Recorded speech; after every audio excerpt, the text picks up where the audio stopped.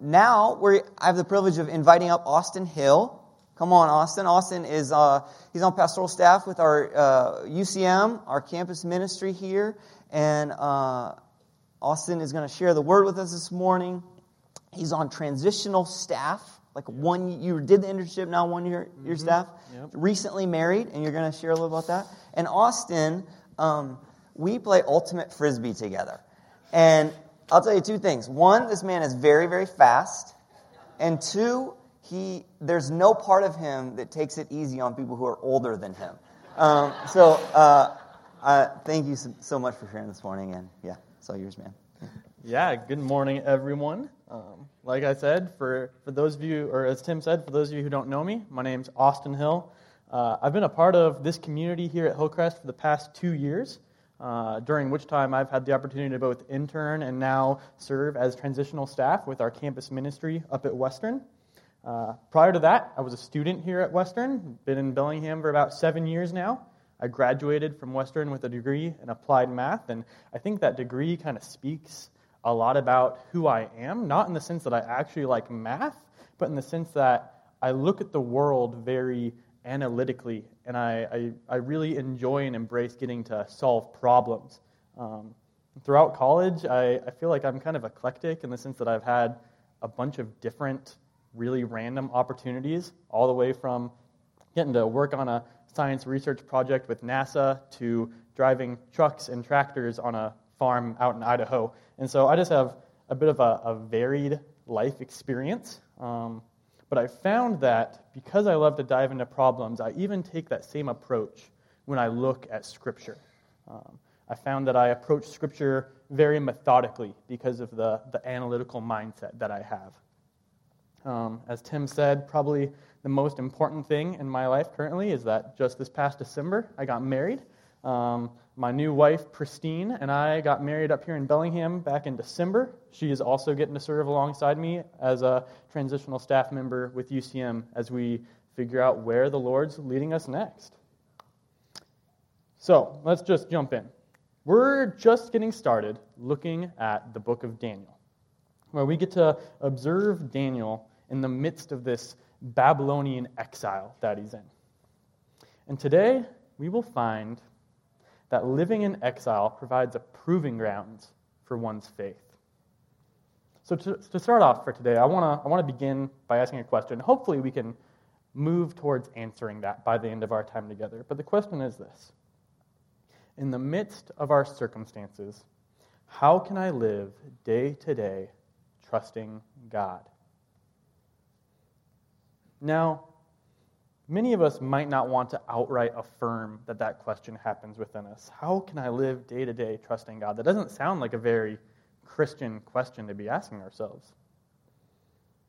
But I think as I've observed and as I've engaged with people, that there's actually substantial evidence that question is at play within our hearts. I want to begin with an example. So, as a missionary on a college campus, I make it a large part of my job to go out and to take our students and to engage with non-believers on our campus. Oftentimes, one of the simplest ways to do that is to just approach someone with a question.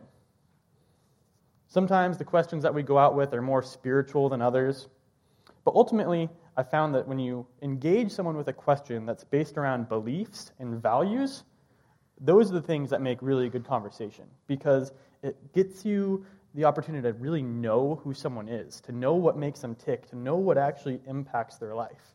So if you ever need someone who just goes out and unashamedly asks random people questions, that's my job, kind of. So, one of my favorite questions is this: when you think about the future of the world, do you find yourself more optimistic or pessimistic? And why? Now, it's not an overly spiritual question, but what it accomplishes is it makes students wrestle with what they ultimately put their hope and their trust into. And I think it also gets to, is that thing truly sufficient? So in preparation for this sermon, I actually decided to go out and ask students on our campus and engage with them, Christians and non-Christians alike, to see what they thought. Now, I wasn't too surprised, but the response was largely pessimistic. Many people noted things of a political nature, and even amongst Christians, there was the sense that while I have an intellectual understanding of God's goodness and God's love for me, there's often a lack of ability to see the outworking of His goodness in our lives.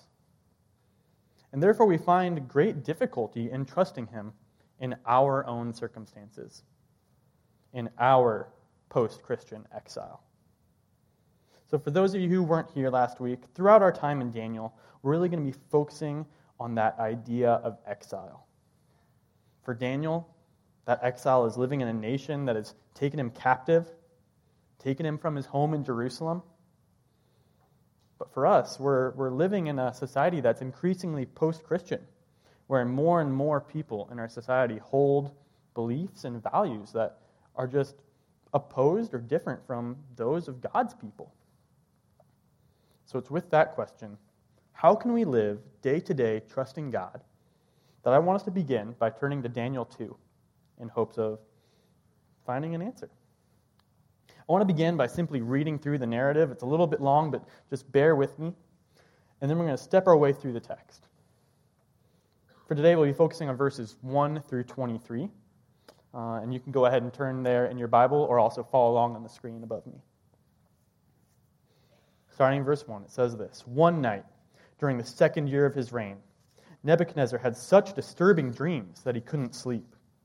He called in his magicians, enchanters, sorcerers, and astrologers, and he demanded that they tell him what he had dreamed. As they stood before the king, he said, "I have had a dream that deeply troubles me, and I must know what it means." Then the astrologers answered the king in Aramaic, "Long live the king! Tell us the dream, and we will tell you what it means." But the king said to the astrologers, "I am serious about this. If you don't tell me what my dream was and what it means, you will be torn limb from limb, and your houses will be turned into heaps of rubble. But if you tell me what I dreamed and what the dream means, I will give you many wonderful gifts and honors. Just tell me what the dream means." They said again, "Please, your majesty, tell us the dream, and we will tell you what it means." The king replied, "I know what you are doing. You're stalling for time because you know I am serious when I say, if you don't tell me the dream, you are doomed. So you have conspired to tell me lies, hoping I will change my mind. But tell me the dream, and then I'll know that you can tell me what it means." The astrologers replied to the king, "No one on this earth can tell the king his dream, and no king, however great and powerful, has ever asked such a thing of any magician, enchanter, or astrologer. The king's demand is impossible. No one except the gods can tell you your dream, and they do not live here among us." The king was furious when he heard this, and he ordered that all the wise men of Babylon be executed. And because of the king's decree, men were sent to find and kill Daniel and his friends. When Arioch, the commander of the king's guard, came to kill Daniel, Daniel handled the situation with wisdom and discretion. He asked Arioch, "Why has the king issued such a harsh decree?" So Arioch told him all that had happened. Daniel went at once to see the king and requested more time to tell the king what his dream meant. Then Daniel went home and told his friends Hananiah, Mishael, and Azariah what had happened. He urged them to ask the God of heaven to show them his mercy by telling them the secret, so they would not be executed along with the other wise men of Babylon. That night, the secret was revealed to Daniel in a vision. Then Daniel praised the God of heaven. He said, "Praise the name of God forever and ever, for he has all wisdom and power. He controls the course of world events. He removes kings and sets up other kings. He gives wisdom to the wise and knowledge to the scholars. He reveals deep and mysterious things and knows what lies hidden in darkness, though he is surrounded by light. I thank and praise you, God of my ancestors, for you have given me wisdom and strength, for you have told me what we asked of you and revealed to us what the king demanded."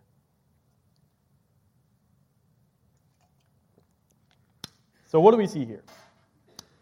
First, we see a stressed out King Nebuchadnezzar, who has had a God-given bad night of sleep.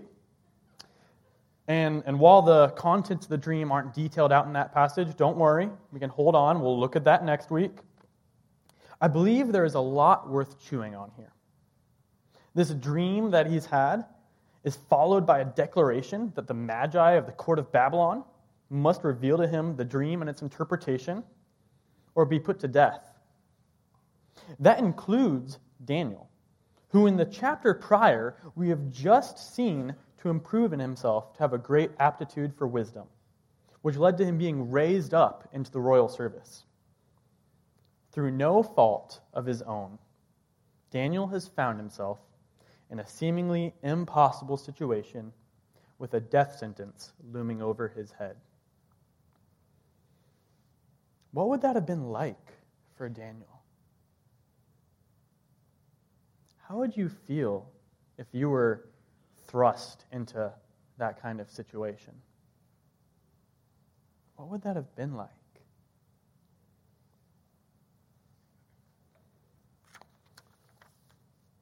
So as we start to look at the text, a first topic of great significance really popped out at me that I really wanted to investigate. And it's this whole, in the first section, we look at this group of the wise men of the court of Babylon, this group that Daniel has been interjected into. These wise men, who also go by the name of magi, magicians, sorcerers, enchanters, astrologers, they're a bit of an interesting group. But for all intents and purposes, these people are Daniel's co-workers and colleagues. They together form this advisory team that serves to help Nebuchadnezzar administer his kingdom. And in this case, he looks to them to understand his dreams. Now, this is helpful to note as we seek to understand the context in which Daniel is found. Just as Daniel is surrounded by a court of wise men who hold varying beliefs, such as those in magical powers and a multitude of gods, we now find ourselves in our own exile. As we have moved from a belief in absolute truth and the potential for divine revelation, we have now moved into a world of postmodernism where society believes that absolute truth can't be found.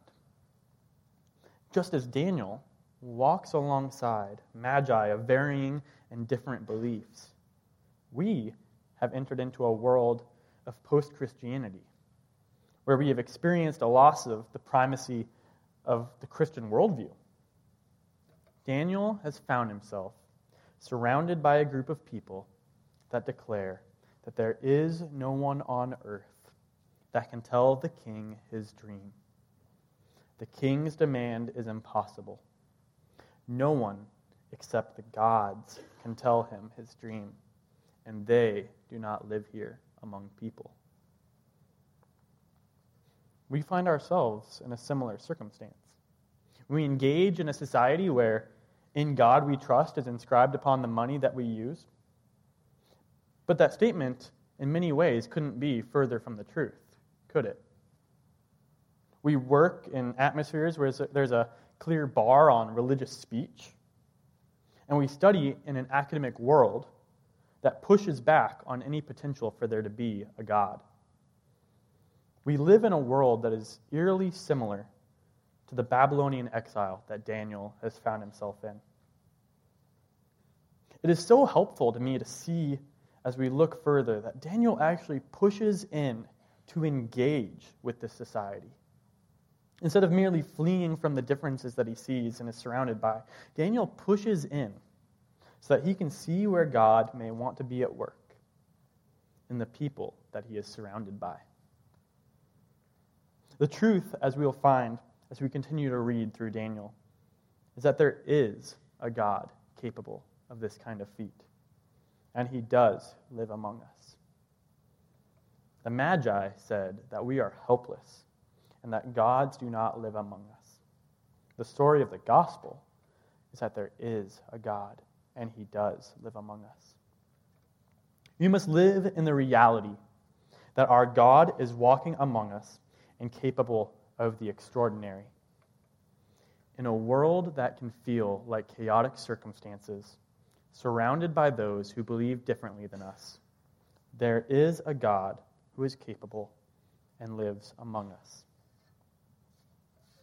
As we move along in the text, we get to see how Daniel handles this situation. And this is where I think we find a lot of the fruit. In verse 14, it says this: When Arioch, the commander of the king's guard, came to kill them, Daniel handled the situation with wisdom and discretion.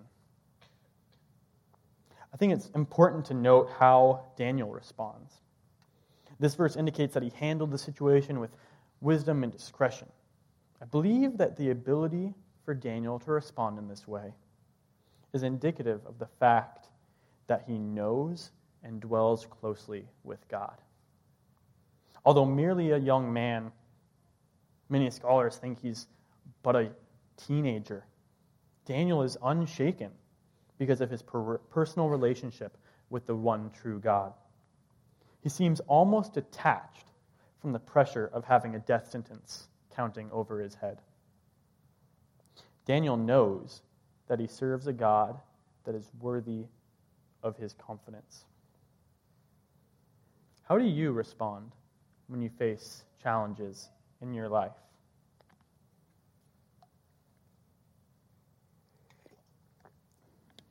I want to share a personal story. Even just this past summer, I found myself facing a challenging situation in my life that really started to get to me. And I'm not the type of person who gets thrown off by things that easily. As a campus missionary, I get the opportunity to live off of a support-raised income. And this past summer, I struggled for months to even begin to reach the minimum necessary budget for me to be up at Western. And as September rolled around, I found myself in a situation where I'd lost just as much monthly support as I'd been able to bring in. And that led to me beginning to question God and his faithfulness to provide for me. And that led to me questioning God, am I supposed to be doing this? Should I even be serving in campus ministry? Now, despite the fruitlessness that I was seeing, I persevered through the fall, which God showed to me to be a radically different season. One in which time and time again he would bless me with new and faithful supporters, but that didn't change the difficult reality that I felt like I was in the midst of it. I stated at the beginning of my sermon that living in exile provides a proving grounds for one's faith. I think as I reflected on my story, and as we look at Daniel's life and how he responds to Arioch, we see that how we respond in challenging circumstances is indicative of the faith that is within us. In a world that feels like chaotic circumstances, surrounded by those who believe differently than we do, Daniel's actions show that he trusts that there is a God who is capable and lives among us. Now, the last bit of the scripture that I want us to take a look at before we wrap up is Daniel's prayer in verses 19 through 24. Allow me to read that prayer once more as we take a look at it. It says, starting in verse 19, "That night the secret was revealed to Daniel in a vision. Then Daniel praised the God of heaven. He said, 'Praise the name of God forever and ever, for he has all wisdom and power. He controls the course of world events. He removes kings and sets up other kings, and he gives wisdom to the wise and knowledge to the scholars. He reveals deep and mysterious things and knows what lies hidden in darkness, though he is surrounded by light. I thank and praise you, God of my ancestors, for you have given me wisdom and strength. You have told me what we asked of you and revealed to us what the king demanded.'" Before even running off to tell Nebuchadnezzar, Daniel takes the time to pray a prayer of praise to his God. Daniel begins by acknowledging that God is the one who has all power and wisdom. He goes on to praise his God because he is in control of the entire world, including its kings. He ends by thanking his God for being the one capable of revealing things masked by the darkness of the world. In a world that feels like chaotic circumstances, surrounded by those who believe differently than we do, Daniel prays into the reality that there is a God who is capable and lives among us. It is so easy for us to forget how capable and loving our God is. This makes it so easy for us to start right off by trying to take things into our own hands, although really, we are no more capable than the Magi of the court of Babylon. What do you think came to Daniel's mind as Arioch approached him, telling him the king's orders? What was Daniel thinking? Perhaps Daniel reflected on the great acts that he had seen his God do in Scripture. Acts of power such as the Exodus, where the Lord freed the Israelites from the slavery in Egypt. Or perhaps he even reflected on what Tim shared last week, how he came to the court of Babylon, that although he'd been ripped from his home during the Babylonian capture of Jerusalem, he was blessed with wisdom by the Lord and brought to be trained in the Babylonian court, that he was reflecting on that giving God that Tim spoke of last week, the God who gives. What do you turn to in those moments? What have you seen the Lord do in your life that you can turn to and remember in times of challenge? For me, this past summer, I found that I had to look back and remember what the Lord had done in and through me as a campus pastor. As I looked back and I thought of faces and names of the young men that I had the opportunity to walk alongside this past year, it helped to restore in me the faith and the motivation to persevere in my support raising. But I needed the strength of being able to look back and see what the Lord had already done and already said to me. I think these are important times and things to recall and remember.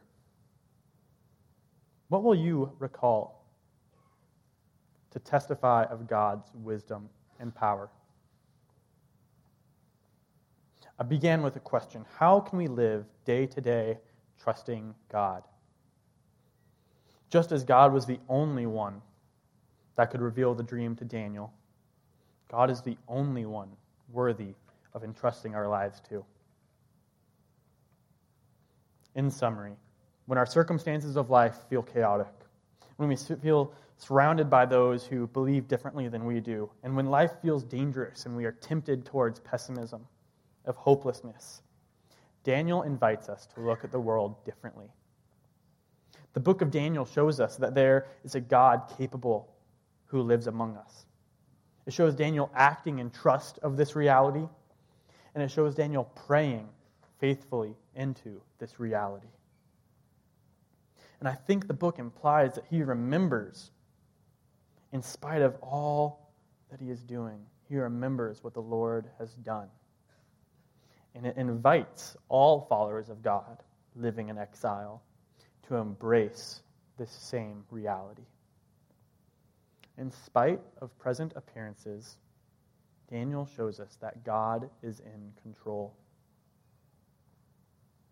Our goal here today isn't to be more like Daniel.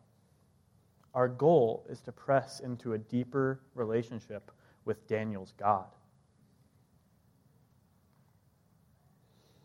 As we close, I think we might find ourselves in one of three camps today. Today, you, like Daniel, might find yourself facing a great challenge. It could be big or small, but you find yourself in a place where you simply need help. You could be wrestling at heart with the political circumstances of our nation. Others might be facing a difficult reality at work or within your family. Or for those of you who are students, you're navigating what it looks like to engage as a believer on a secular campus in a competitive education system that can be hostile to faith. It is my hope that we can take the promises we see in Scripture, as well as the mighty things we have seen the Lord personally do in our own lives, to grant us a greater confidence and trust to see what the Lord is doing in our midst. What will you recall? Others of you might not necessarily feel like that's the case. I would challenge you to begin to think of the people around you, your coworkers, your classmates, your neighbors. Who of them are experiencing great upheaval in their lives? Who around you is confused? As I looked at the text, I could only imagine the amazing work that God began to do in the court of Babylon after the Magi personally declared that there was no God who could possibly do the things the king had requested. They then see Daniel's God step in.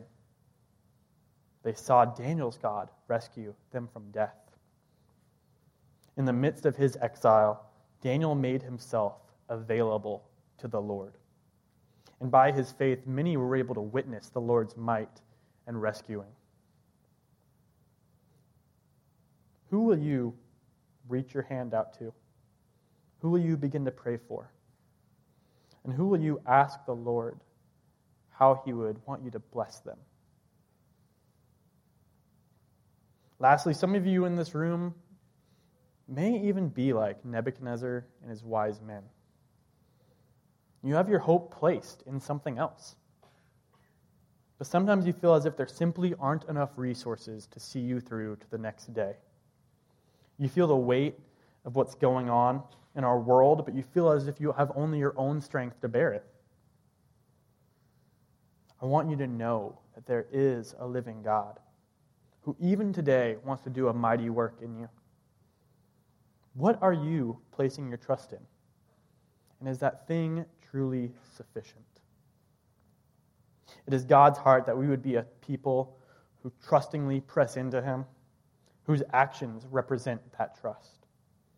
It is God's heart that we would allow his might to be represented through us as we faithfully respond to him. And it is God's heart that we would seek to know him more.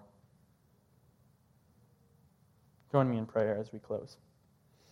Lord, we look to recall the things that you have done in our lives.